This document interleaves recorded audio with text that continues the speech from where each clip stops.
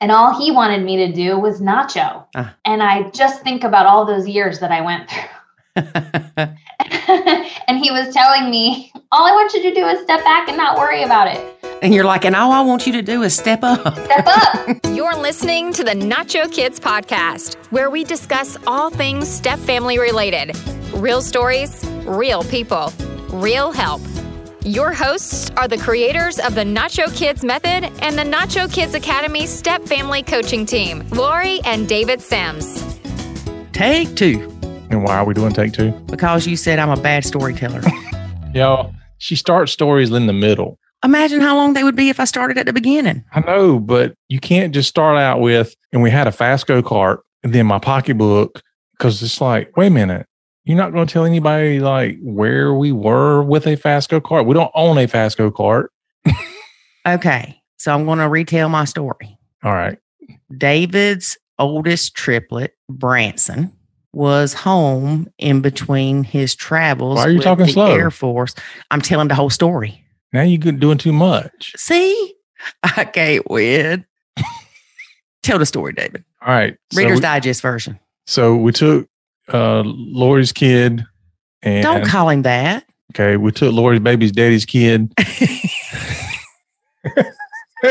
And we took Branson to a go-kart track. And we got these faster super carts, and so Lori's in there, and of course she's got to carry a pocketbook around, and carry all these things that you don't need. And so she ends up getting hit on the track by a person we don't know at the moment. And it apparently knocks the gas pedal up where she can't reach it with her foot. And so she pulls over. After I tiptoe one lap around, stretched out like I was trying to be, was that little Gumby thing? Yeah. So she pulls over and has somebody come help her. And in the meantime, somehow she's got her pocketbook resituated. And she thinks it's like down beside her in the seat. No, I thought it was in the middle. Okay. So she gets... They don't even know the story. She gets stopped. It doesn't matter. It'll change next time you tell it. No, it won't. I'm accurate with my storytelling. So she gets stopped and she's like, where's my pocketbook? And, the first thought is it's somewhere on the track. And I'm like, I don't remember seeing anything scattered on the track. And I'm thinking I would have known if it flew out of the little car. I mean, you're going, 35, 40 miles an hour? Yeah. So anyway, you start looking at the cart and you're like, I see my pocketbook. It's right there. And it's kind of looks like it's underneath the cart, kind of. So I picked the back end of the go-kart up and Jackson reaches under and he pulls out the strap for it. And I'm like, oh, that's not good. And, initially I'm thinking that's all there is to it, but he reaches back under there and I'm like, okay, there's more. So he pulls her pocketbook out and that thing had been apparently dragged around the track. Now it's a smooth track too. Yeah. But that pocketbook had burn marks on it. It got dragged so much that it almost caught on fire. Yes, I said fire. Fire. Yes, some of the contents were charred. Yep. Some were melted. Yep. I got to buy Jackson another duck hat. Yeah, your phone fortunately survived. Yeah, it was protected by the duck hat. Yeah, you had a bottle of asprin or something that melted. Mm-hmm. It was crazy. Hand sanitizer. It was so funny. Never did find my chapstick, so it's somewhere on the track. That was hilarious. Yeah. Yeah, I looked at her. I'm like, please tell me that wasn't an expensive pocketbook. No, the sunglasses cost more than the pocketbook. Please tell me those weren't expensive sunglasses. I did learn a lesson, y'all. If you go into some kind of amusement park thing or whatever, don't wear expensive sunglasses. And my expensive sunglasses are not expensive to some people because if I pay more than $10, they're expensive sunglasses. So don't wear over $10 pair of sunglasses to these amusement park places because if they get broken and torn to smithereens and melted, it would have ruined your day. It would have ruined your day. Just think now, if you would have had $100 pocketbook, $50 pair of glasses, and all this stuff in there, and all that stuff would have got thrown away, your whole rest of your day would have been ruined. You've been miserable. Everybody else would have been miserable because you've been miserable. I was okay, actually. No, yeah, you were fine. You laughed about it, and everybody laughed about it. And then, honestly, I was just glad that the money that I had in the pocketbook was still there because I don't normally carry cash, but I had some in that pocketbook. Yep. So that was the first thing I checked on. Now the time for the big reveal. What? You want to tell everybody who hit you on the track? No, I don't. That caused all this ruckus? There's no need to talk about all this. It was your baby boy. Like an hour later. He comes. It might have been 2 hours later. He's like, Mom, I'm the one that hit you. Well, let me explain something. He didn't mean to. Oh my gosh. He said that he thought I like slamming on brakes or something. I don't know what happened. All I know is that we were having fun. Next thing I know, somebody knocks the crap out of me, and I'm not going anywhere because my foot's not on the gas. And I'm not long enough to stretch my legs that far. So I barely made it around one more time. And then I'm like, I can't do this. So I had to pull over and get little feller to help me. Isn't it funny how we make so many excuses for our own kids? Sweet baby. He loves his mom. If it would have been my kid, though. Well, Ethan knocked the crap out of me one time before. Y'all were doing that to each other. Yeah. But no, what I can't stand is people that will fly into the, I guess you call it the pit area, knowing the cars in front of them are stopped and slam into the person. That's what Ethan did. Is that what he did? Yes. We're not talking about my kids. We're talking about yours. No. We are talking about Ethan Riley Sims. We're not playing tit for tat here, Lori. Well, I'm just saying. I'm not titting and I'm not tatting. I'm just telling the truth. The truth is. None of that matters. So let me tell you a little bit about our guest today. Our guest today is stepmom Amy. Hello, Amy. She's been blending for 9 years. 2 stepkids, ages 19 and 20. 0 bio kids, 0 ours kids, but 2 doggies. So she's got stepkids 19 and 20. Uh-huh. And she's nachoing. Yeah. So the magic age of 18 didn't change everything? They don't magically disappear. Well, so why do these step parents have this thing on their phone that counts down till they turn 18? Well, David, if you would behave in the Facebook groups, you could ask people that. I don't need to ask because I understand the fallacy of the thought. Oh, Lord. One thing that Amy said reminded me of Ethan. What's that? She said that when she cooks, the kids don't tell her thank you. But when Dad cooks, they sure do tell him thank you. Well, of course. So, David, since I'm a sucky storyteller, do you want to tell the story about Ethan, future UFC Hall of Famer? Oh, he'll love you calling him that. It was just every time that you would cook, which was not often. Oh, my, that is a lie. I cooked up until Nacho. He had always, you tell people I cooked up until Nacho. She cooked. And if you would have told your kids to quit talking crap about my food and had some manners. Well, I mean, they weren't lying. They were just David. All right. Anyway, tell you a story before I kick you off as co-host or whatever. He would see Lori cook and he would come in there and he would eat it and then look at me and go, "Thank you, Daddy. This food was really good." And sometimes they would even ask before they said anything, like, "Who made this?" And if Lori said, "Well, I made it," they were like, okay. Yeah. If I made it, "Oh, this is so good. It is so good." There were a few times you said you did, and they were like, "Oh, it's really good, Daddy." And you go, "Ha ha, Lori made it." And they're like, "Oh, we knew, we could tell something wasn't right. It don't taste right." But one of your kids, no, 2 of them, isn't it Ethan and Mason, that love my vegetable soup? Oh, yeah. Yep. Branson won't eat soup. Can't even try. Something about the consistency of it. But yeah, he would eat taco soup over at the other people's houses. Don't you just love that when your kids will eat things at somebody else's house and they won't do it at yours? They swear up and down and make them die. Yeah. Jackson used to do that. He wouldn't eat tacos here, but he'd go to Angie's and eat them. I think it's all in what you can get away with. When you're at home, you can get away with it. You're somebody else's house, if you don't eat this, you ain't getting nothing else. You're going to really go hungry because they ain't going to cook you anything special. David, one thing that we talk about is her significant other will not nacho her dogs. Nacho her dogs? He won't nacho the dogs. He will nacho them when it comes to responsibility and caring for them, but he does not follow the number 1 nacho rule about not saying anything negative to or about the dogs. The step dogs. Yes, we are going to have a stepdog version. It's going to be called Nacho Dog. And we're going to have a Nacho Dog Academy for people just like her significant other. She said, oh, I can't say nothing about your kids, but you can say something about mine, even though they're dogs. Yeah, he's not Nacho and the dogs. Wow. I think that's the first I heard of that. What, about not Nacho and the dogs? About somebody expecting their dogs to be nachoed. Stop talking, David. Let's get to listening. Oh, I want to say something before we get to listening. If you have not checked out the Stepmom View, you need to do so. Go to stepmomview.com. Scroll somewhere where it says get free access. It's to the bottom of the page. And you can see kind of what the panel's like, who's on the panel, and get access to 2 free questions. And there's 24 more of those questions, or 23, I can't remember. 24. And it's kind of like an encyclopedia. No, it's kind of like a first aid kit for stepmoms. No, it's a survival guide. It's like a snake kit. Take the poison out. Yeah. It's like a vaccine. It's the Nacho survival guide. But not all these women nacho, so. That's true. That's why it's called the Stepmom View, not the Nacho View. Yeah.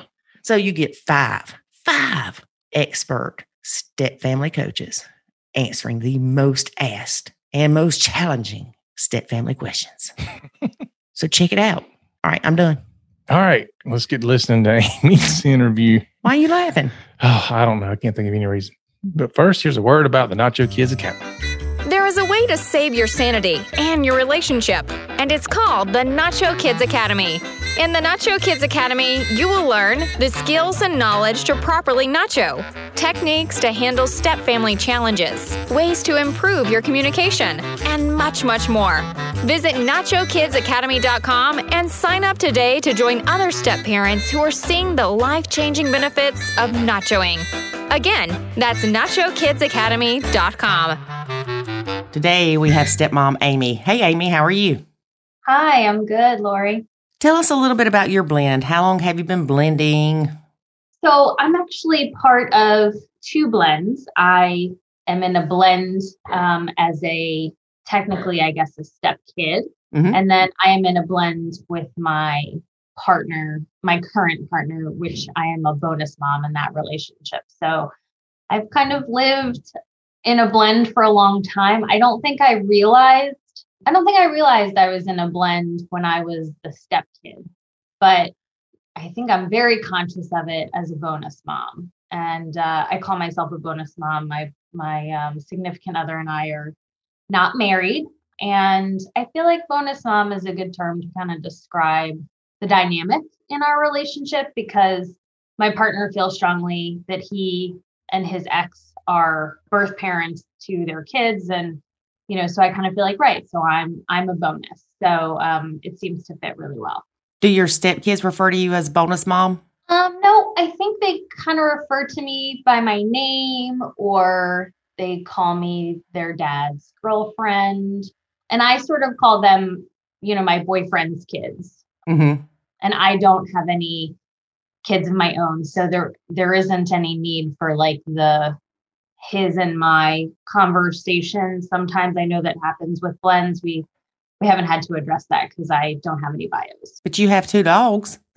I do have 2 dogs. And, it's interesting because for sure the kids are his and for sure the dogs are mine. And that is like a certain, so to speak, in our relationship, because my boyfriend, while he enjoys the dogs from time to time, they are definitely, my responsibility. And, I do all the walking for the most part, and the feeding and the loving and all of that, so there is sort of that, I don't know, line in the sand, so to speak, like dogs are yours, kids are mine. Mm-hmm. So, mm-hmm. And it's really funny because when we had our rescue dog, we laughed because we saw a lot of the same dynamics between our original dog, I guess you would say, and the rescue dog that we see between stepkids and bio kids. So what do you mean? How did that work? The older dog that we've had for 7 years, she did not like the rescue dog. Oh. She would eat his food. And when I say eat his food, she would run back and forth between each bowl to make sure he didn't get any. Because it was all hers. Yes. I see. She would pout. We would look for her and be like, where did she go? We'd find her upstairs in the corner, and she would just look at you like, I hate you. Oh, my. Oh. She got depressed. She wasn't as active, running around the house acting crazy. And I mean, it was funny, but I was like, that is so much like the bio kids and step kids, or even an hours kid, because she's used to having all the attention. And then here comes this other dog, and we're all giving him attention, probably more attention because he needed it at the time. And she was not happy at all. Yeah, like a new baby. Yeah. Mm-hmm. Well, I can tell you my boyfriend definitely Nachos, my dog. It's interesting to sort of step back and look at all of those boundaries that we have, because in my mind, and I'm sure other stepmoms struggle with this, in my mind, it would be so much better if he didn't nacho the dogs and he was more active and, we were sort of one front, which is, I feel like, exactly what we struggle with being steps. Or bonus parents is like, when you love for your significant other to back you up and one united front and everybody's doing the same discipline. And so sometimes it can make it hard with the dogs because he's like, why are they acting like that? Well, so, there's only so much I can do, but we do make it work. And of course I couldn't, I couldn't live without them. They're my world. Just like, for him, he is an amazing father and adores his kids. And so he jokes that he says that my dogs come before him, but I try and tell him, I'm like, no. You wouldn't think that you need to blend with dogs, but the dogs are a part of the family and you do have to consider that too. Yeah, they're your kids. Yeah. When you step back and think about when the parents with custody and things like that, if like in my boyfriend's case, he had an every other weekend setup with when he could see his kids. And I was like, I actually I spend more time with my dog, every day, day in and day out, than he gets to see his kids. It kind of, when I stepped back and thought about it, gave me some good perspective about, how difficult that is on a relationship. So let's talk about you being a step kid. Oh, sure. How old were you when your parents split up? So my parents didn't split. My father died when I was 11 and my sister was almost 7. So my mom was a widower at, I think she was 39. Oh, goodness. And had 2 kids. And it was very hard. It was very sudden. And our world kind of just went from color to black and white. It was a really difficult time for us. And my mom started dating a couple years after my father died. And that was hard for me. It hadn't even entered my mind that she would date. I was 11, I was still young, and I guess I, didn't quite understand. And like my dad was gone in my mind. So there isn't necessarily anything else. And I mean, now as an adult, I see like she actually waited a long time. I think it was over 2 years. It was hard to see her sort of going out, and being with these other people. And I want to say probably, so she was dating 2 years. She met somebody within a year and a half. And so they dated a long time, I think 8 or 9 years. And then they eventually married, but it was a rocky relationship with him. I always refer to him as my mother's husband. Saying like stepdad just doesn't sit well with me, but for me, there's a difference because, I had my bio dad and he was gone. So it's a very delicate thing, I think. And as a step parent now, I will say I do see his role differently than I did as a kid. I'm more empathetic for sure about how hard it is to be a step parent, but we still don't get along from time to time. We see the world very differently. And there's an added layer for us. We actually, my mother runs a company and we all work in the company. And so that's like an added layer of exponentially more complicated layer of dynamics between us. So you're not just dealing with a blend in terms of being a family. Now you have working relationships that you have to deal with as well. I think that probably has been the most challenging part of it. Did he come in and try to parent you thinking, oh, yeah, poor little Amy doesn't have a dad. I can be her dad, or I can be her father figure? You know what? I don't think he did. I mean, stepping back, I really feel like he never tried to discipline us, but when he would sort of speak his mind, that wasn't welcome by me because I was a teenager and I had lost my father and I was depressed and angry. And so I can see how hard that was for him. I'm sure he tried in his own way, but it was very hard for us to connect with him. Mm-hmm. And I don't feel like he ever tried to step in and parent. And he never lived with us, actually. So everybody was separate for almost all the years they were together before they ended up marrying. And I think that probably helped things a lot because it would have been probably really difficult for all of us to live together. So he has 2 boys that were just a little bit older than me. He had an every other weekend setup too. So I don't think he came into it being like, I'm going to be their parent, but we just sort of butt heads about worldviews and how we see people and treat people. And as I got older, when you don't have to spend as much time, it becomes a little bit easier. But then when you come back into a relationship and now you're working together, that creates a whole new set of challenges. If you can imagine trying to work with your own parent and then work with a step parent, it definitely is challenging because there's so many power dynamics at play. So my mom is my mom. And in that relationship, she is the adult, so to speak, air quotes here. Mm-hmm. But then at work, my mom is also the boss. And so that creates a weird dynamic between the two of them because in their marriage, they're equal. So you start stepping back and looking at it and like, there's a lot of push and pull there. So I had to take quite a big step back at work. And I have some pretty specific boundaries that I have set.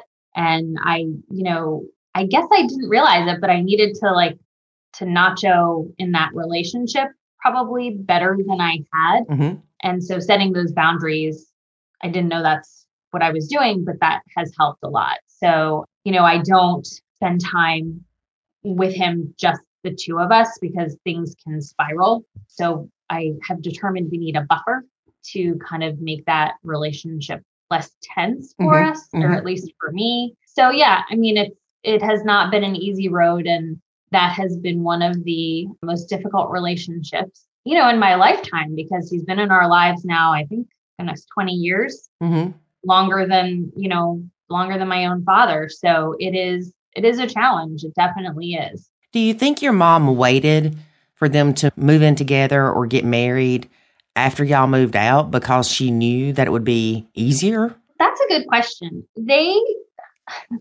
interestingly enough, were seemingly traditional and they did not want to live together until they were married. So I don't know the ins and outs and intricacies of their relationship, but they did not get married for all of that time. There was a breakup at one period of time, through their relationship. And when they got back together, they, I guess, decided that was the time they were going to make it work and get married. And there was a year I was no longer in the house, but my sister was, and the 3 of them were living under one roof and it didn't go well. So your sister doesn't have a good relationship with him either. Right. It's challenged. Yes, it is. Yes, it is difficult for both of us. Now, here's what's interesting, I will say. So my sister so I've said I don't have any bio kids, but my sister has kids. Mm-hmm. And in that dynamic, the step part has completely gone away because the kids, my sister's kids, only know him as their grandpa. Mm-hmm. There isn't any secondary or step, or that's all that they know. Right. And that relationship is actually really beautiful and joyful. And he loves the kids and the kids adore him. And it's really nice. So I do find that very interesting, in terms of generations and the blend and how to them, it's not like he's a step grandpa. He's their grandpa. Right. Yeah, because that's all they've known. Mm-hmm. He didn't come into the picture after they were born or anything like that. Right. Mm-hmm. So you met your significant other. Yes. He has kids. Mm-hmm. Were you hesitant to get into a relationship with somebody that had kids? So I was hesitant to get into a relationship at all, Lori. I had been single for 8 years and I wasn't looking and I was very content on my own. That's when it happens. I would say happier than most of the people that I knew in relationships being on my own. Mm-hmm. I didn't have to tell anybody I was going somewhere. I didn't have to organize this with anybody else. There was no balancing of schedules and time, none of that. I was very happy. And I met my now boyfriend, but we were friends for a period of time, over a year before we even really considered dating. And it took some serious convincing on my part. I knew that I didn't want to have kids, and the idea of being a step parent did not, I'm going to use the word intimidate, but I'm not sure if that's the right word. It didn't give me pause. Mm-hmm. As I had told you, I had lost my father, or my sister and I, we lost our father when we were young. And so I had taken care of her a lot. We have a almost 5-year age gap. And so just by default, if my mom wasn't there, which she was running this company, so she couldn't be there a lot of the times. And so, after school, I would make sure my sister was good at home and feed her and help with homework, all those kinds of things. And so the idea of sort of being in a step parent role it was fine with me. And I kind of almost liked the idea because then there wouldn't be any pressure to maybe have kids biologically. It sort of would let me off the hook, which, is a really, when you're picking a partner, that's a super important piece to sort of align with. Oh, yeah. Because that's, it's really a non-negotiable for the most part. We matched really well in that regard. So I knew he had kids. I actually did not meet them when we were friends. When we were friends, we were going to meet at a party or something. So we were it didn't work out that I was going to meet his kids when we were friends. We had planned on it one time to meet sort of at a social party, and they didn't end up being able to come. And then eventually, months and months and months later, when we started dating, he was very clear, like I was not going to meet his kids until he knew that this was going to work, mm-hmm. that we were in this for sort of the long haul, so to speak. Right. And credit to him, because I have to say, he was very good about those boundaries. He was very good about the boundaries with his ex as well, which we can get into in a little bit if you want. But it was 3 or 4 months before I met his kids. And we had been friends. We knew each other for a while, and then we were friends for, as I said, over a year, and then we were dating for a while. So, he was very careful about introducing me. He did not want there to be anybody sort of coming in and out of his kids' lives, that would make them question anything. And when he introduced me, I was just a friend. His kids were 10 and 12 and beautiful, happy kids. And it was in the summer that we met, and he just sort of had me come around every so often. And eventually his youngest said to him, I think you should ask her out on a date. And that was his way of knowing that they were good with me being around. And so eventually, I think somewhere between Thanksgiving and Christmas, he told them, he had taken me out and now I was his girlfriend. And so that's how he played that. And I think it was very smart of him. He really wanted their buy-in to the whole thing, and, wanted to make sure that this was going to be a safe relationship for them too. Right. How often do you get the stepkids? So they're no longer under custody. They're currently 19 and about to be 21. So it's been a bit of time so when they turned 18, the custody order ended. Mm-hmm. So it's recent that both of them haven't been under the custody order. So let's see, I guess so it was, about 8 years that it was an every other weekend setup. So, and that was really all he got, other than if he were to go to school events, if they were in a sport or something like that. And he would go watch any chance he got. He would go to be with them and hang out with them when he could. But as they got older, which I'm sure a lot of steps and bio parents in this dynamic experience, they start having friends and they want to go do things sort of, on the weekends when you're supposed to have them. And as they get older, it's not just balancing between the two bio parents, it's also balancing between what the kids themselves want to do.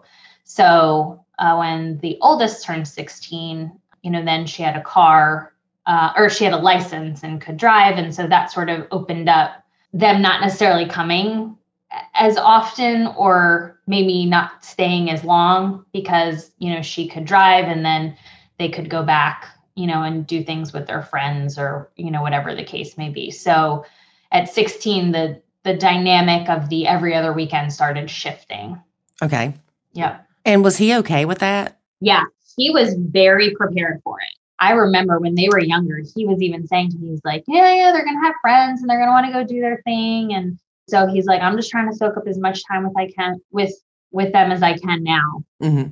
So that, because I know it won't be forever. And he's very realistic. Sometimes it's scary and unwanted by me, because he'll say something and it'll catch me off guard. Whoa, that's almost like too real. But yeah, he adores them, but he's also not overly sentimental, if that makes sense. So he knows, like, I was a kid, like, I remember how it was, and I wanted to go hang out with my friends. And so, so he was years in advance prepared for that moment. Do they still live with bio mom? They do. So the oldest was in college and sort of at home on summertime break, if you will. But COVID really changed a lot. I mean, changed the world really for everyone. So they were at home with their mother during COVID. Mm-hmm. So that's where they've been. And during COVID, we actually moved to a different state, and it was all planned and the kids knew about it. And we were waiting until his youngest was graduated from high school. He didn't want to go anywhere until she was graduated, and ended up working out that we literally moved the week of her graduation, just how things ended up working out. Y'all didn't waste any time there. But I have to tell you, it was really him. I was happy to sort of stay where we were for another year or two. And he was like, nope, we're going. And I said, okay. So he knew that he would be giving up some of the proximity to being as close as he was. But we thought, okay, well, we'll put them on a plane and they'll come and see us. But with COVID, that hasn't obviously panned out. But now with vaccines and everything, we're able to travel a little bit. So he is going to be able to see them a little bit more, which we're both excited about. I mean, me too. I love seeing them all together and them being happy. And I can't say before Nacho that I would have been as excited about it. And now, I am excited. The relationship that I have with them now is much more fun, easy. And I feel like I have the tools now to step away when I can feel myself sort of going down a road of that anxiety and becoming sort of too wrapped up in their lives or what's going on. And, so now I can just sort of turn my Nacho on and I can disengage a little bit, and it puts me back into a good place, which helps everybody. So that's like a really nice feeling. So when I say to him, oh, I'm really excited for them to come down, I really mean that. Right. I really do want to see them. When did you start nachoing? So it's been a few years.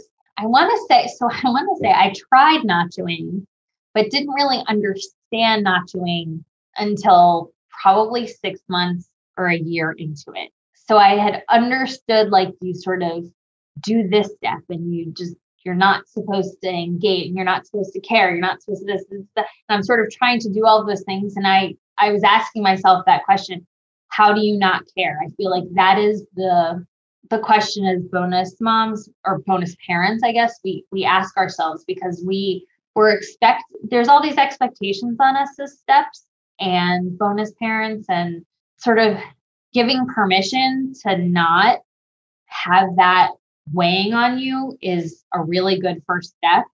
And then for me, the key to it was when it was on a post and either you or one of the other people commented and said, you cannot care more than the bios. Mm-hmm. And for me, that was like the little click that you hear in the lock, and it opened everything up for me. And I was like, oh, okay. All right. So there's two people that are parents to these kids. And if they're not caring like I'm caring, what do I need to put myself through this for? And that was sort of the moment where, I don't know, I just like when you open that can of soda and it just goes, like for me, that was that like release moment that I was like, okay, oh, all right. And all of a sudden I could, in my mind, put a distance between where I had been and where I probably am now. And I don't know, there's room to breathe. I can be less anxious. There was a lot of anxiety for me in the dynamic of the relationship. And now it feels so much easier because I don't have to care as much. I still can care if I want to, but it's like, no, if their dad's being chill about it, why do I have to be up in arms about any of it? Yes, exactly. And once we realize that, it is such a relief. It's very freeing. Mm-hmm. Yeah, very freeing.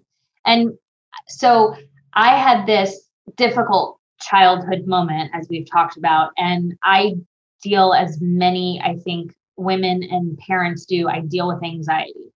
And part of dealing with anxiety is you want to control everything, right? Mm-hmm. And being in a step-parent relationship, you're likely not going to control a lot. And so you have this push-pull and this struggle, and, you know, you're trying to feel like you matter and what you say matters. And it's so hard. And you're like, but I live here too, and it's my house. But in the blend, you're not equal sometimes, a lot of time. And if you can disengage in some of those moments and say, you know what, this isn't about me. Yes. That is really good. Yes. It just feels like the weight that you have been carrying, like wrapped around your ankles, mm-hmm. you know, trying to tread water, just sort of falls away. Right. And it brings such a different dynamic to the blended relationship. I mean, I swear I could feel the girls react to me differently when I was able to do that. It's like you're trying to hold on so tight, you're strangling the relationship. And once you can let go, like there's room for everybody to move and breathe, and it just works so much better. Also, the girls were getting older. I'm sure we all can empathize with one another about getting through the teen years. I know I was awful, you know, and I was dealing with a lot during those years. I'm just sort of beyond becoming a teenager. And, you know, and then there's just sort of regular teenage stuff and hormones and trying to test boundaries and privacy and all these things. And you're dealing with kids that are dealing with a divorced relationship. So there's all of those dynamics at play. Mm-hmm.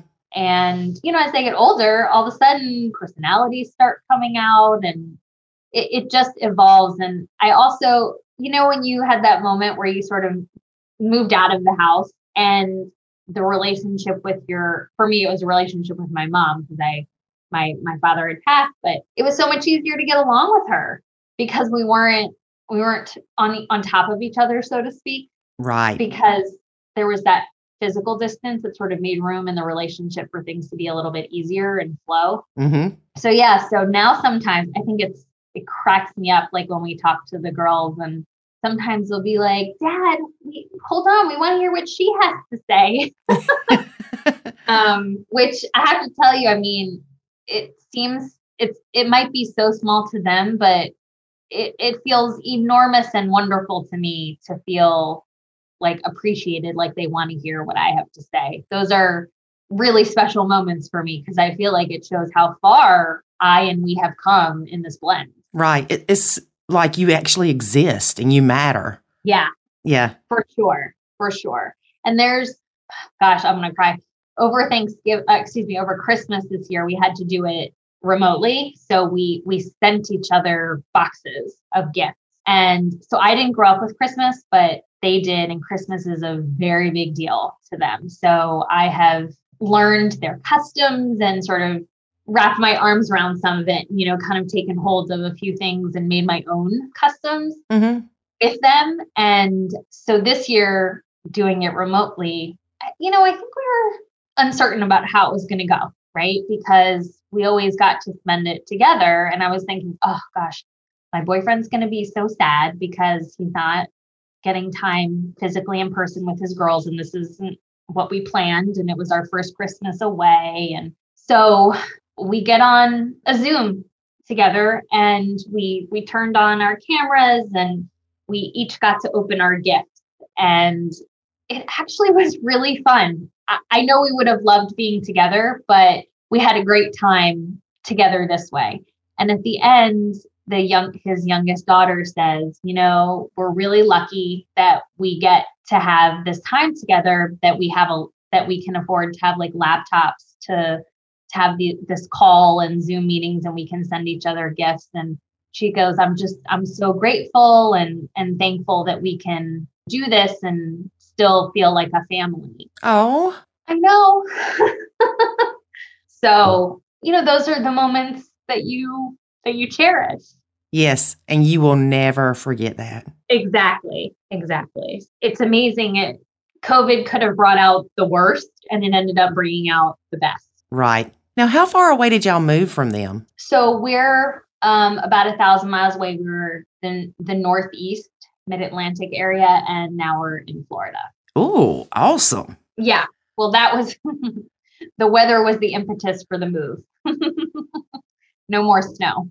But it does get hot, girl. It's, you know what? It does, but it got hot where we were.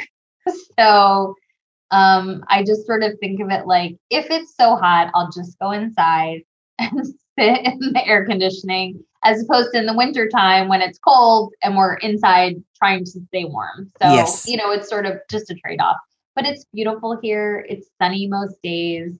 And we don't have to worry about shoveling snow, which was one of the main reasons that we moved. Mm-hmm. So when you started nachoing, you could feel the pressure relieved from yourself. You could see the difference with the stepkids. Mm-hmm. Did your husband know what was going on? Well, he's my boyfriend. Yeah, your boyfriend. And so I didn't tell him that I was nachoing. Mm-hmm. It did come up in therapy. He had asked, so we actually went to see 2 different therapists together. He had asked me to go after we came back from a family trip. And I just, I guess that was a bad trip, huh? Yeah, I was miserable because there's nowhere to go. And all those tools that I felt like I had to make a separation, I didn't have at my disposal when we were away.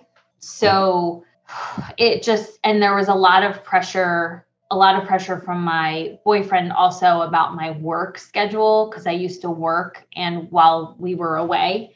And so I'm working in the mornings and then the girls would sleep late and then we get up and try and do something. And so that part of it sort of worked, but I'm feeling the pressure of working. So that it didn't drive well. It didn't go well because I'm having it to be in work mode in the morning and vacation mode in the afternoon. And I'm just going to tell you, I'm not great at relaxing, just generally. Mm-hmm. And I would guess that there are probably some other bonus parents, when you're successful at something. So I'm successful at work and my authority isn't challenged at work. Right. I built a great team at work. So sometimes work feels easier. Definitely. Than being a parent or a bonus parent or step parent or however you want to put it. So sometimes it seems crazy, but sometimes work is an escape. Mm-hmm. It definitely can be. So here I am, and I had a bunch of pressure on me at work at the time, and it was really hard. So like working was hard, and then trying to sort of be in this jovial vacation kind of mood was hard, and I really hadn't mastered nachoing yet, and it was rough. It was really rough. And so he had said to me, we should go to see somebody. So we ended up seeing a therapist. I see somebody for myself, and he was, well, let's just go see her. And I was like, let's not do that. My therapist didn't like that idea either. She's like, you've been coming to me for a long time. Let's separate the two. So she recommended somebody. So we went, and I'm just going to tell the other step parents that are looking for a therapist, don't just go to somebody. Do your due diligence and find out what they think about blended families. Yes. Because it was a big, big mistake.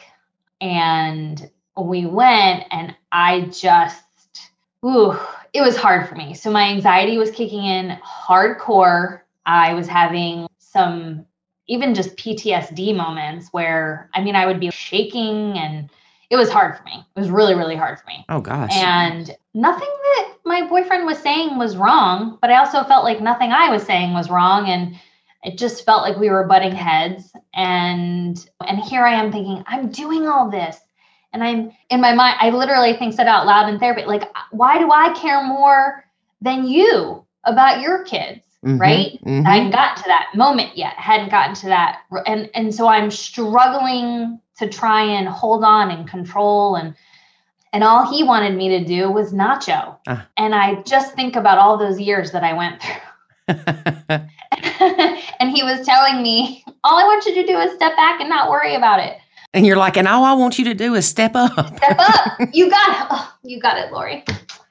So we struggled, and I got the dreaded comment from the therapist, you knew what you were getting into. And I don't know if I can explain to you how devastating that moment was, because here I am just fighting to stay upright and be present in these sessions because I'm having such anxiety about all of it. Right. And she said that. And I'm pretty outspoken. I will stand up for myself and those that I love. And I just felt like crumbling. I was like, oh my God, I have no support. This woman has no understanding of what this is like. And I felt defeated. And to hear it from a therapist was really devastating. Well, she's a brave soul, because I know plenty of stepmoms that would have punched her in the face. Yeah. Well, I think had I not been having the anxiety attack, I probably would have, or screamed at her. Yeah. Or been like, lady, you're crazy.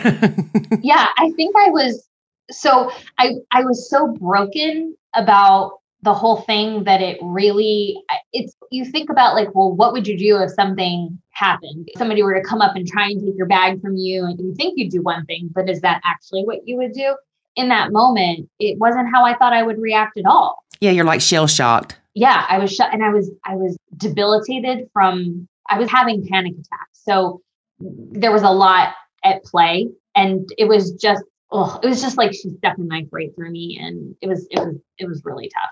And I just felt like, oh my God, how am I going to get through this? I feel like I can't be heard. I can't be acknowledged. And I feel like that's what I was fighting for in those sessions. I wanted to be acknowledged and appreciated by my boyfriend. And here I was feeling completely unacknowledged by the therapist also. So I eventually told him, I was like, listen, at one point we had the kids come in. That was rough. That was really rough. Really a challenging day for me. But I sat there and listened. I did my best, and they did their best too. It was really hard for them to try and come and say, like, we understand my dad likes you, but here are the things that we are frustrated about or don't like. And I'm not sure if we fixed anything that day, but we sort of aired things out, and maybe things eventually healed, if that makes sense. Right. But it was tough. So we ended up going to a different therapist, and I researched a bunch before we went to this one.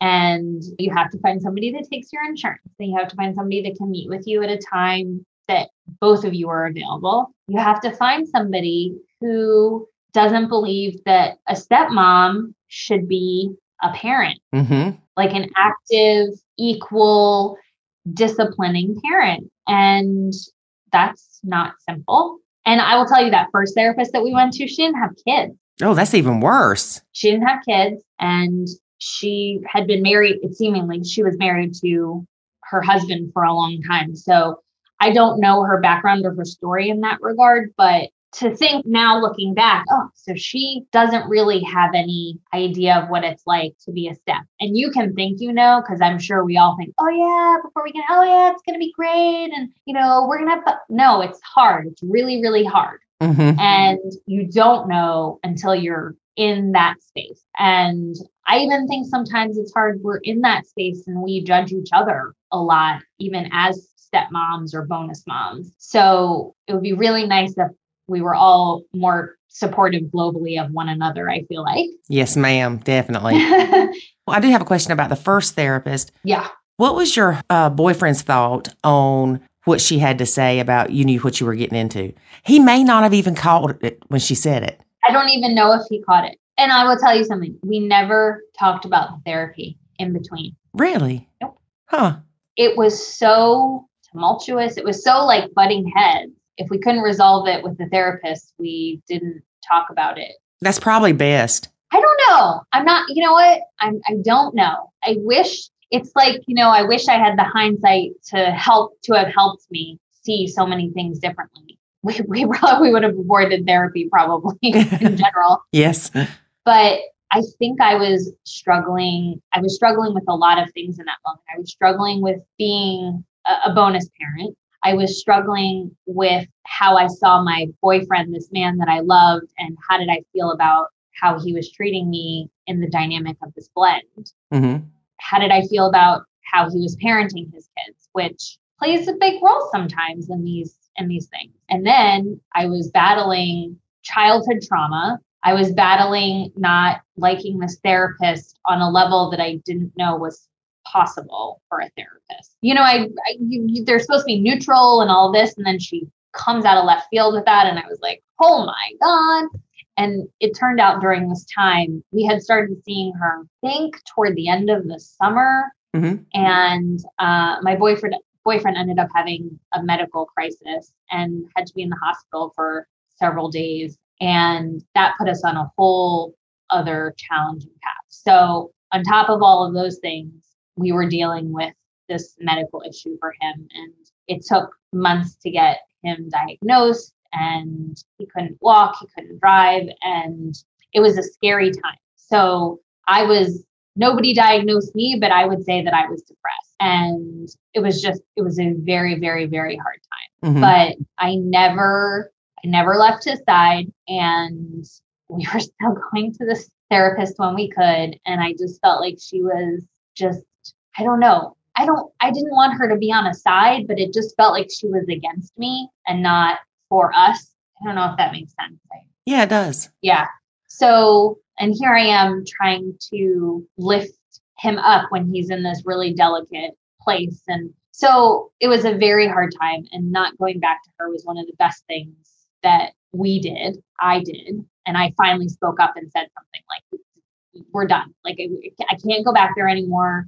And I said, let me try and find somebody else. So I did. And so I did find this other person. For the most part, I mean, I was very upfront with her. I told her that we went to this other therapist, and she told me that I knew what I was getting into. And that was really traumatic, because I need somebody who's going to be more neutral and, trying to be supportive of everybody in the relationships and not pointing fingers. And she was not a step, but she did have her own kids. Anyway, so it was a much better dynamic. It really was. And she was helpful in getting us to see more of each other's sides than before. And also during that period is when I really came around to nachoing, and I would talk about it in the meeting. And I had no idea. I thought your theory was like, everybody knew about it, and I was late to the party. And so I would say to her, I'm like, oh, do you know about nachoing? And she was like, no, I've never heard of it. I'm like, oh, well, it's this great thing where it's like, they're not your kids. And so it's for the birth mom and the bio dad to like parent the kids. And I'm explaining this whole thing to her.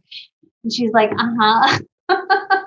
So I was super proud of it, just so you know. And there were moments where it felt to me like she was like, yeah, this is really great, right? You don't have to worry about it. If he's not worried about it, you don't worry about it. But there were also moments in time, and I still do struggle with this, and I'm sure other blends do, is that you hear bio parents say all the time, my kids come first. My kids always come first. Mm-hmm.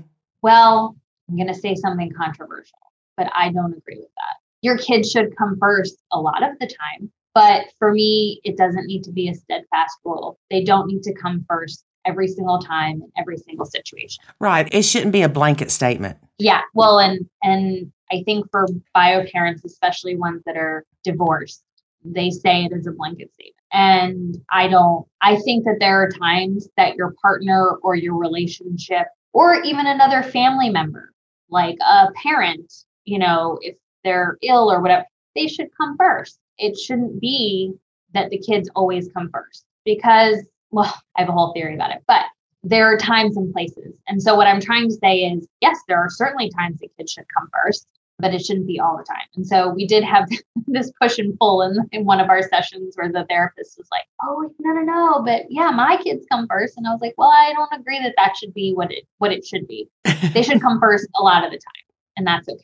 Yeah. So there's still, I'm sure for a lot of step parents, these moments where you're like, we've talked about it, we joke about it sometimes, but I know that I am second. It's his girls and then me. Mm-hmm. And sometimes it feels totally fine and sometimes it doesn't. And that's normal too.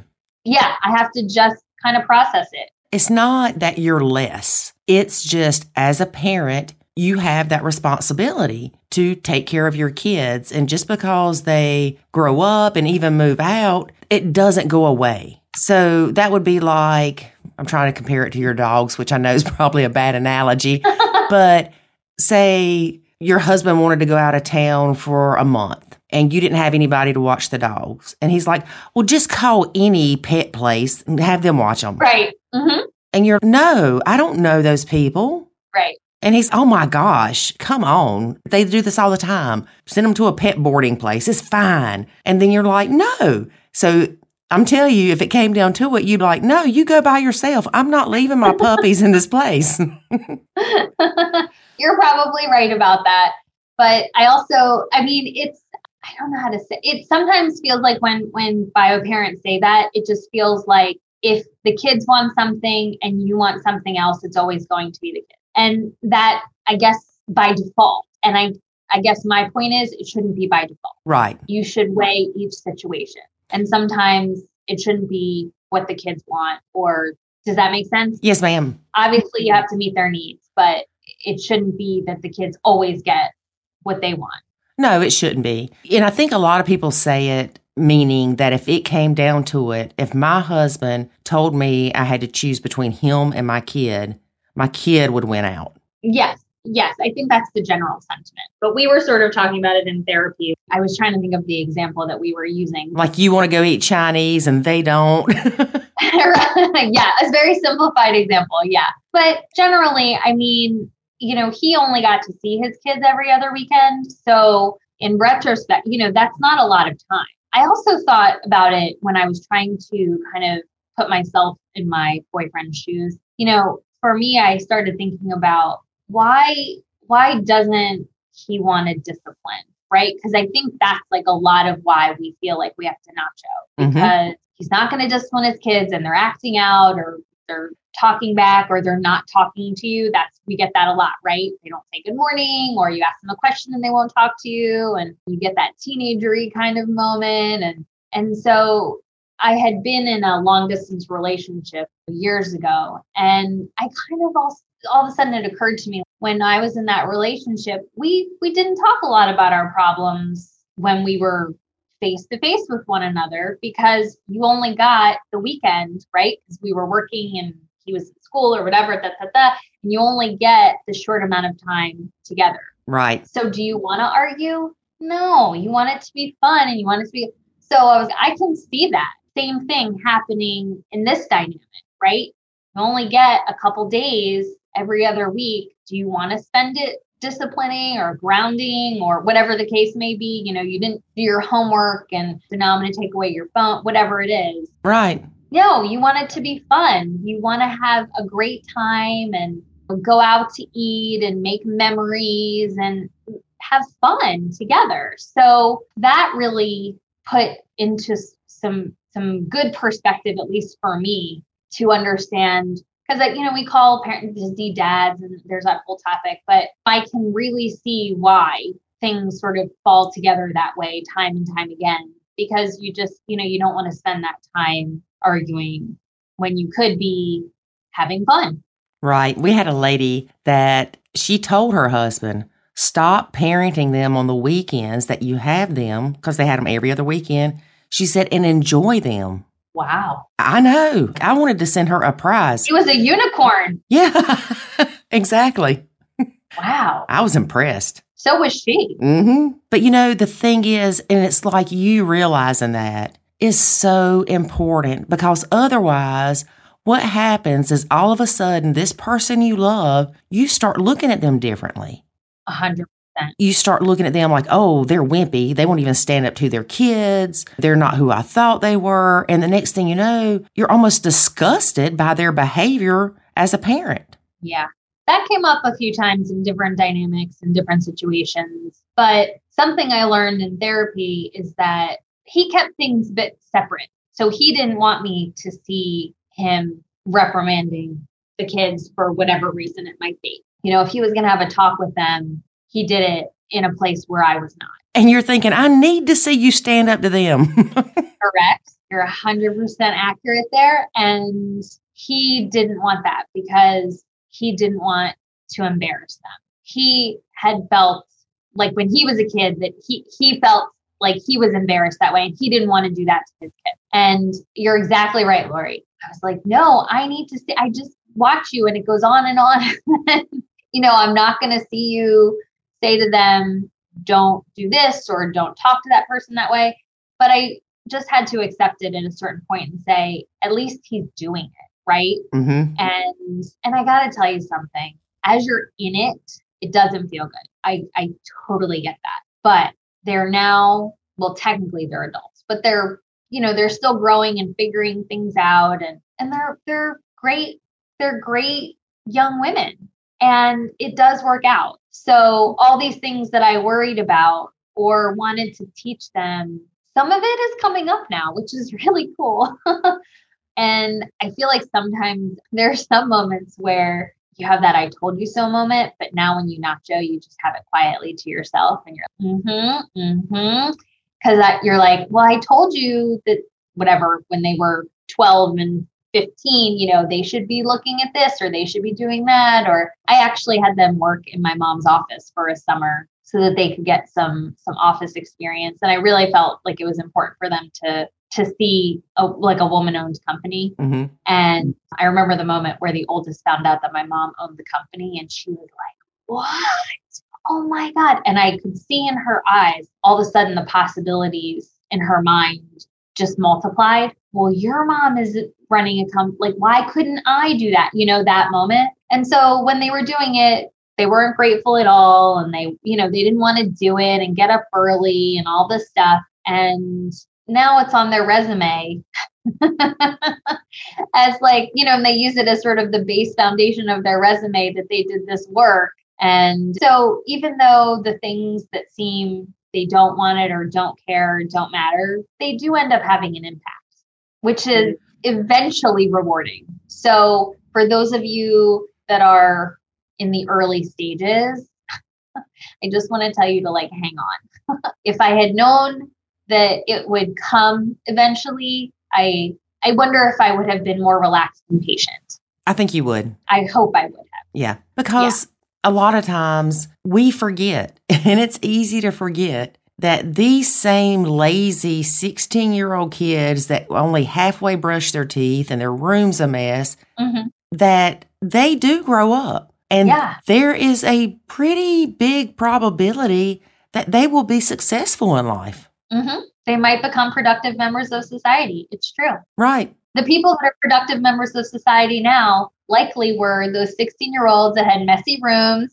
and didn't brush their teeth. Yes. It does happen. It does. There's an evolution. And you just have to be patient enough to wait for it. And I got to tell you, I am not a patient person. I've learned to be patient. We'll put it that way. Did you learn to be patient through your step-parent relationship or in other ways in your life? Through the step-parent relationship. Step-parent, okay. Yeah. It teaches you all kind of stuff. It does teach you tools though in life to not just deal with just your stepkids. I mean, like you said, you can nacho an in-law. You can also nacho your own family. Mm-hmm. Yes, ma'am, I do. Yeah, you can choose to do that. So I nacho David's family. I nacho the neighbors. I nacho a lot. Yes. Yeah.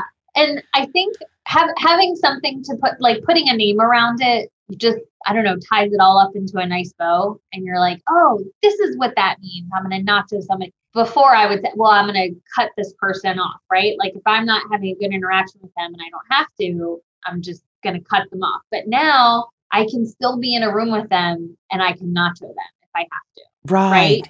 And that, like, it's such a gift in some ways. I do see women, mostly women, asking like, well, what do you do? Like, how do you curb your anxiety? Which is something that I have been dealing with for a lot of years. And one of the things that I make sure that I have now is, so instead of trying to control the situation, I have a list of things in my mind that I can do to control my own self, to take me out of the scenario that I'm currently in. And so that feels like power to me. It is. Yeah, I can take myself away with still being physically in that situation. Or sometimes maybe I can take myself physically out of the situation. And it just, there is such because you have that power, the anxiety level just reduces so much because you now know like, oh, if I'm starting to feel anxious, I can do one of these 3 or 4 things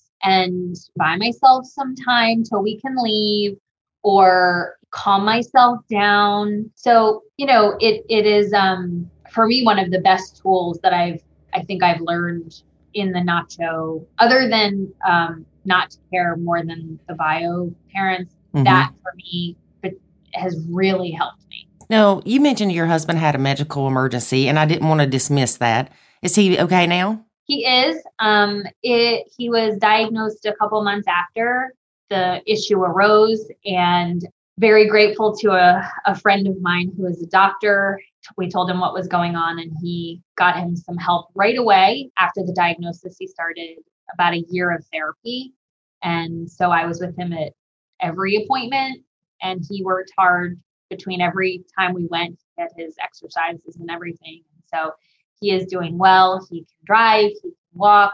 He still has his challenges, which is one of the main reasons why we moved out of the cold weather, because that makes things a little more challenging for him. So he was really ready to go.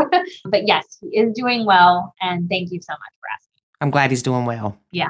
So what would be the one piece of advice you would give somebody that is dating a man with kids and they are starting to feel that, oh, I love them feeling? So I would say read a step parent book or 2 and join a step parent group or 2 and figure out what your deal breakers are. I think when I got into this, I just didn't have any understanding of what would be to come. And I found myself very alone because none of my friends were in a step parent relationship. I mean, there's a lot of step parents out there, but none of my friends were in this dynamic. And so I felt like, gosh, I have nobody to talk to about this. And once I got to a place where I was just so down, I ended up looking on Facebook and finding some step parent groups. And all of a sudden I was like, oh my gosh, there's a lot of people that feel the same exact way. I'm complaining to my friends, like, his kids don't this and he won't do that. And I'm this. And all of a sudden I was in these step parent groups and I'm hearing the same things. And it was such a relief to feel like I wasn't alone. And I would listen to what they say. And I think we've even had some people in our group say, I'm interested, I'm dating this guy and he has kids. Like, what should I do? And laying out those boundaries as clearly as you can, as early as you can is, I think, really important. The problem is, and I don't know if you experienced this, Lori, but you're in this moment of your relationship and everything is butterflies and rainbows. And, you like cooking dinner, right? Mm-hmm. It's really nice. And then eventually cooking dinner becomes expected. Uh-oh. Right. Uh-oh. Mm-hmm. And then the stepkids start saying to you, what are we having for dinner? What are you making for dinner? Uh-oh. Mm-hmm. Mm-hmm. Oh boy. So now I know that I can identify that. But back then I was just resentful and I was frustrated. And then here I made this dinner and nobody cleaned the dishes. Uh-huh. And I was so upset. And is it about the dishes? No, but it's also about the dishes. You just want to feel like, wow, somebody appreciated that I did something that I definitely did not have to do. Right. And it never occurred to me to stop doing it. You know what I think's funny? And I don't know why I do this. For instance, now David will help me with the dishes and stuff, but when he does the dishes, I'll tell him thank you. Mm-hmm. Why am I telling him thank you? He ate off those plates too. You know what? That's a good point. And that actually came up in therapy because I used to say thank you for everything that my boyfriend did around the house. And my therapist told me to stop doing it. Yeah. And I was like, but why? And she goes, because he should be doing them. And I said, you know what? I think I'm saying thank you because I want to be thanked. Yes. I want to be thanked. I want to be appreciated. I don't have to cook for you. I don't have to go to the grocery store for you and your kids. I don't have to do any of that. Mm-hmm. I don't have to pay for the groceries for you and your kids. And I think we say thank you because we want to hear it. We're looking for that from our partner. Well, and I think a lot of it too may be because here we go back to the stereotype of women. Mm-hmm. They cook and they clean. So we feel like that somehow it's inbred in us that we should be doing the cleaning. So when they do it, it's, oh, thank you. Yeah, for me, the cleaning, not so much. No. Yeah. But I will say for me, the cooking was a really difficult one. I'm not the greatest cook. And if I could choose to have like something that I could have a talent with that I'd be better at, it would be cooking. Mm-hmm. But I do okay. And it's certainly edible most times. And one thing for me, I feel like cooking is love. And so it took me a long time to put that together. And here I am cooking and I feel like I'm showing my love to this family and it feels like I'm being rejected time and time again. And I didn't understand that. I was so hurt all the time when the kids would come over and I would cook and, they didn't like it or, they didn't want to eat it because it was healthy. I mean, listen, bio parents get that all the time too. So it's not anything different, but here you are and you don't have to do this, right? I'm not the bio parent. Or, the best one is when you do all of this cooking and then you don't hear anything. You don't get a thank you from anybody. Well, at least you're not hearing anybody throw up. You know what? Good point. That's a good point for you. But when my boyfriend would cook, thanks, Dad. And you just want to scream. You just want to scream. But you know what? And sometimes my boyfriend would say to me when I would express to him like, oh God, this is so frustrating. And he goes, don't do it. He was telling me to Nacho. Uh-huh. And I was like, but, no, mm-hmm. I should have listened to him. But I was fighting with myself because this was the way I was showing this family love. And I kept getting rejected over and over. And then him saying to me, just don't do it meant to me, oh, well, don't show your love. And it was really hard to come to terms with that. Right. And so now if I'm going to cook, I have to do it because I want to, and I cannot do it because I'm expecting to get a thank you. Yes, you have to do it without expectations. Yes. And so it's a hard pill, hard lesson. But when you come around to it, it's so much easier. It's so much easier. If I don't want to go to the grocery, I don't have to go to the grocery store. Right. They're his kids. If there isn't food in the house, he can figure it out. And I guarantee you, he has no problem driving to some fast food, whatever that they want. Because even if I went to the store and I make a beautiful meal, can we get burgers? Can we get chicken? Whatever. Mm-hmm. Okay. Yes. All right. Have a good time. Mm-hmm. And now it's not with resentment. And now it's just, it has become so much easier to have that separation. Like, it's not me. They're not saying, oh, I don't want your food because I don't love you. Right. It's not you. Yep. And also the difference is that we have had these moments now especially between when their dad was ill and now. He has told them how much I helped him. And I didn't know that. Like I said, he has his own separate conversations with them. And they've told me that how much they appreciate that I've taken care of their dad and that he's so happy with me. And for the kids to recognize that, woo, huge. Yes. Huge in our relationship, because now it feels like I'm acknowledged and accepted. So those moments when the dinner doesn't work out or whatever, it just doesn't sting like it did because we've sort of gotten over that hump. And I feel heard. I feel like I'm part of it, not an outsider. And you're giving things the proper emotional weight. Yes. That's a good way to put it, Lori. I hadn't thought about that. Mm-hmm.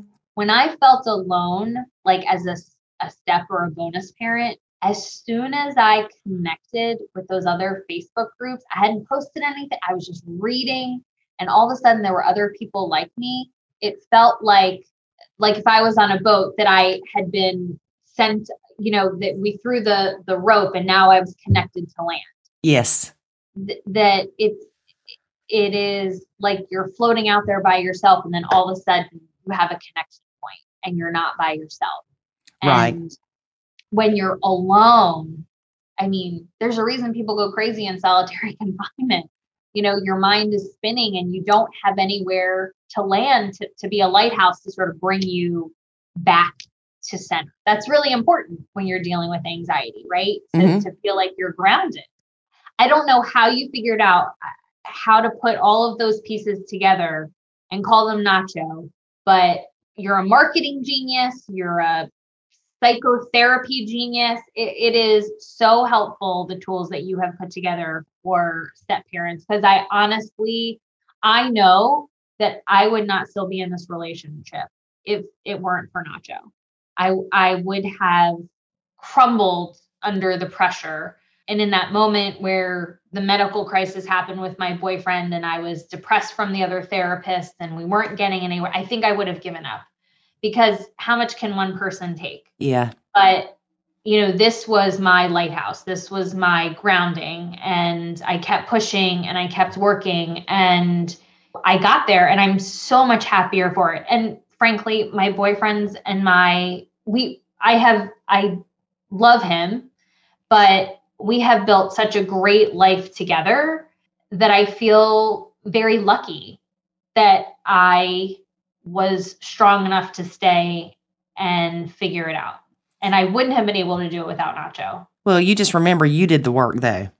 And it wasn't easy. Yes. I know it wasn't. Thank you. I will take credit for that. But I'm just so appreciative of, there's an amazing moment that I had in therapy, and I had all this stuff happen in my childhood that I had told you about. And, somebody put a word on it, and all of a sudden things made so much more sense. And I was like, whoa, that's what all that was. And all of a sudden pieces of my childhood, kind of a puzzle, came together, and I could see things so much more clearly. And to me, I don't want to say that's what Nacho is, but having all of these tools in the toolbox to use, like, nope, okay, not caring more than the bios doesn't work here, but, I could disengage. I can do all of these things. Oh, the other one that's great is don't say anything negative about the Stepkids. Yes. That's a big one. Stepped in that hole a bunch of times. Not pretty. It's a stink deep hole. It's real bad. But now, I'm like, oh, nope, don't say that. Reverse. So it has given me a way to function. So I'm like, no, don't go down that road. It will lead you astray, right? You're going to start a fight. He's going to be upset with you. And now I know he's never going to be able to hear that from me about anything. Now he can say it. He can say something about his kids, but I can't. Oh, yes. And if he says something, don't you dare jump on that bandwagon and go, yeah, da-da-da-da. Yeah, that's when you just sort of cast your eyes down away and you're like, What do you think about that? Yep. Is there anything I can do to help you with that, honey? Yeah. That's when you put like a therapist hat on and you just, ask a question. Just ask a really like neutral question. Yes, exactly. Yeah.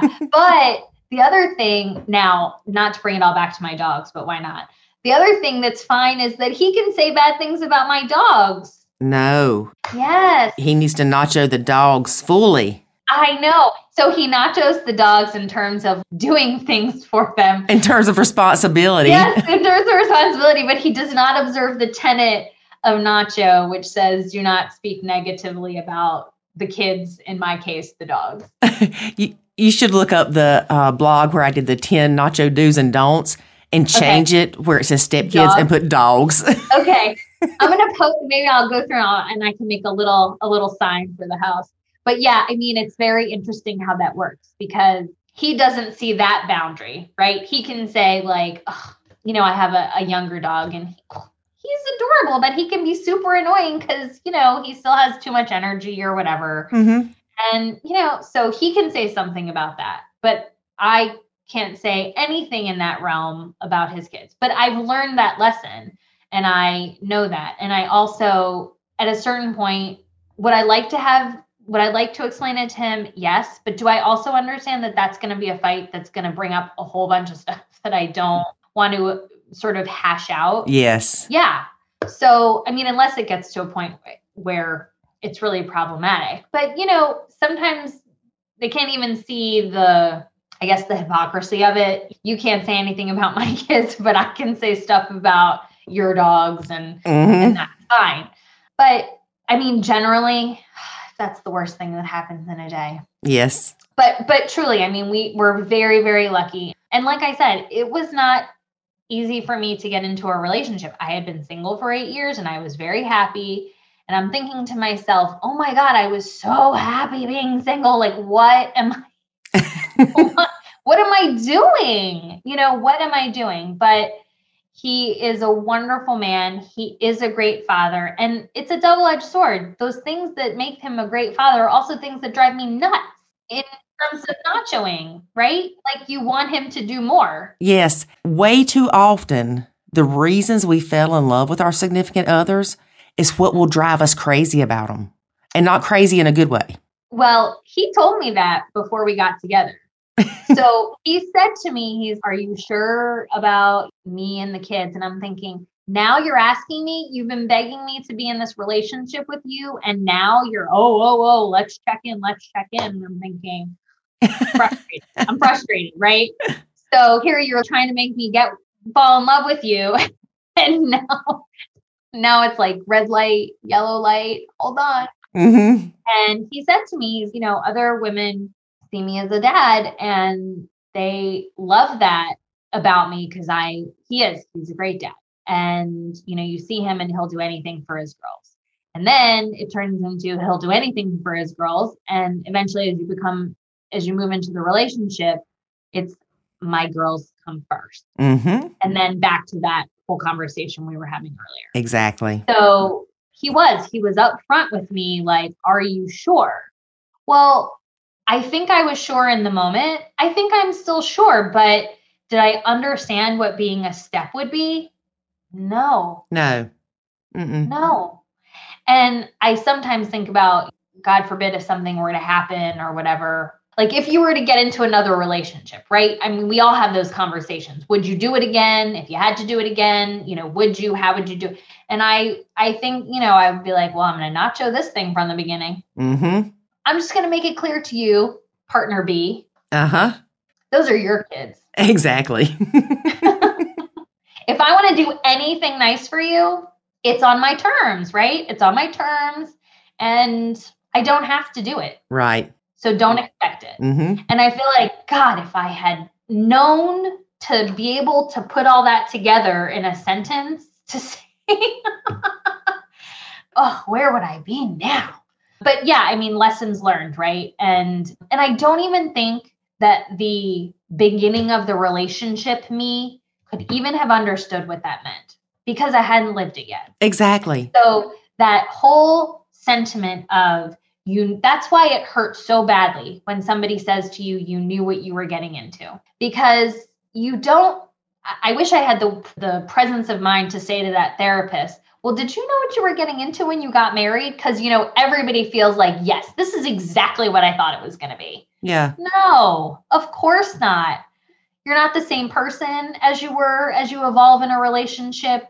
People treat you certain ways and things happen and somebody starts taking you for granted and you become resentful. And, all of these things happen and you just don't know what it's going to be like until you're standing there. That's why I feel like even if I had said that to myself, like, get all this information up front and just lay it out, I wouldn't have even known what that was or what it meant, because now I've lived it. I feel it in my core. I know exactly what it feels like to feel that rejection over and over again. And now I understand what it feels like to have that release of that heavy, anxiety riddled burden of feeling like rejection. And I had to do this because I'm a stepmom and all these things.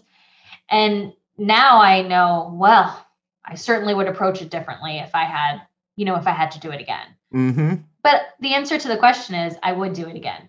Right. I would too. I definitely would. Yeah. Well, Amy, it has been great having you a guest on our podcast. Thanks so much, Lori. I really enjoyed it. You made it easy.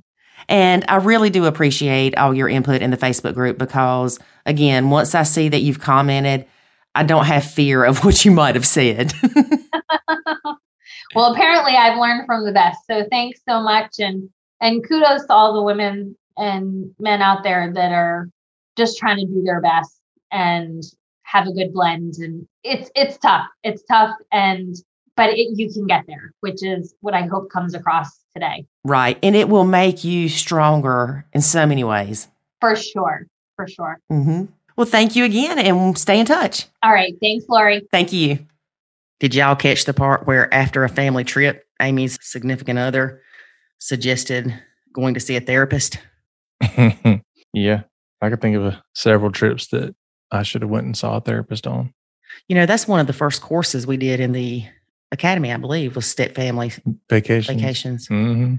Because Lord have mercy. Yeah. Even nuclear family vacations are hard.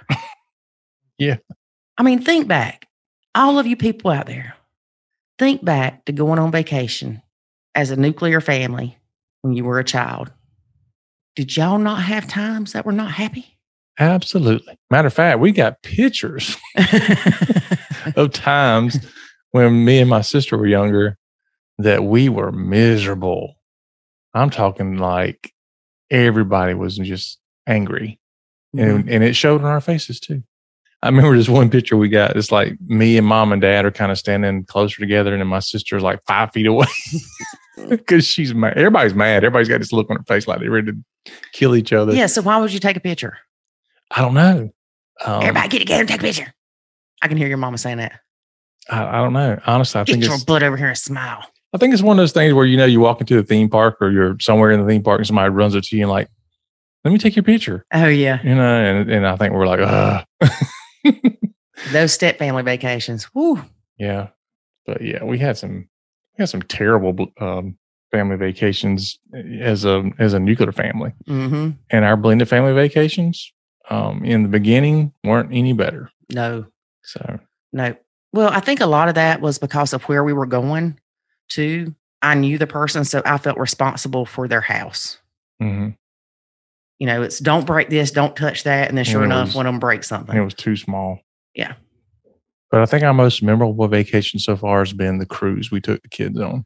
Yeah, we were talking about that with Branson here. Yep. So that was post Nacho, and we all had a great time.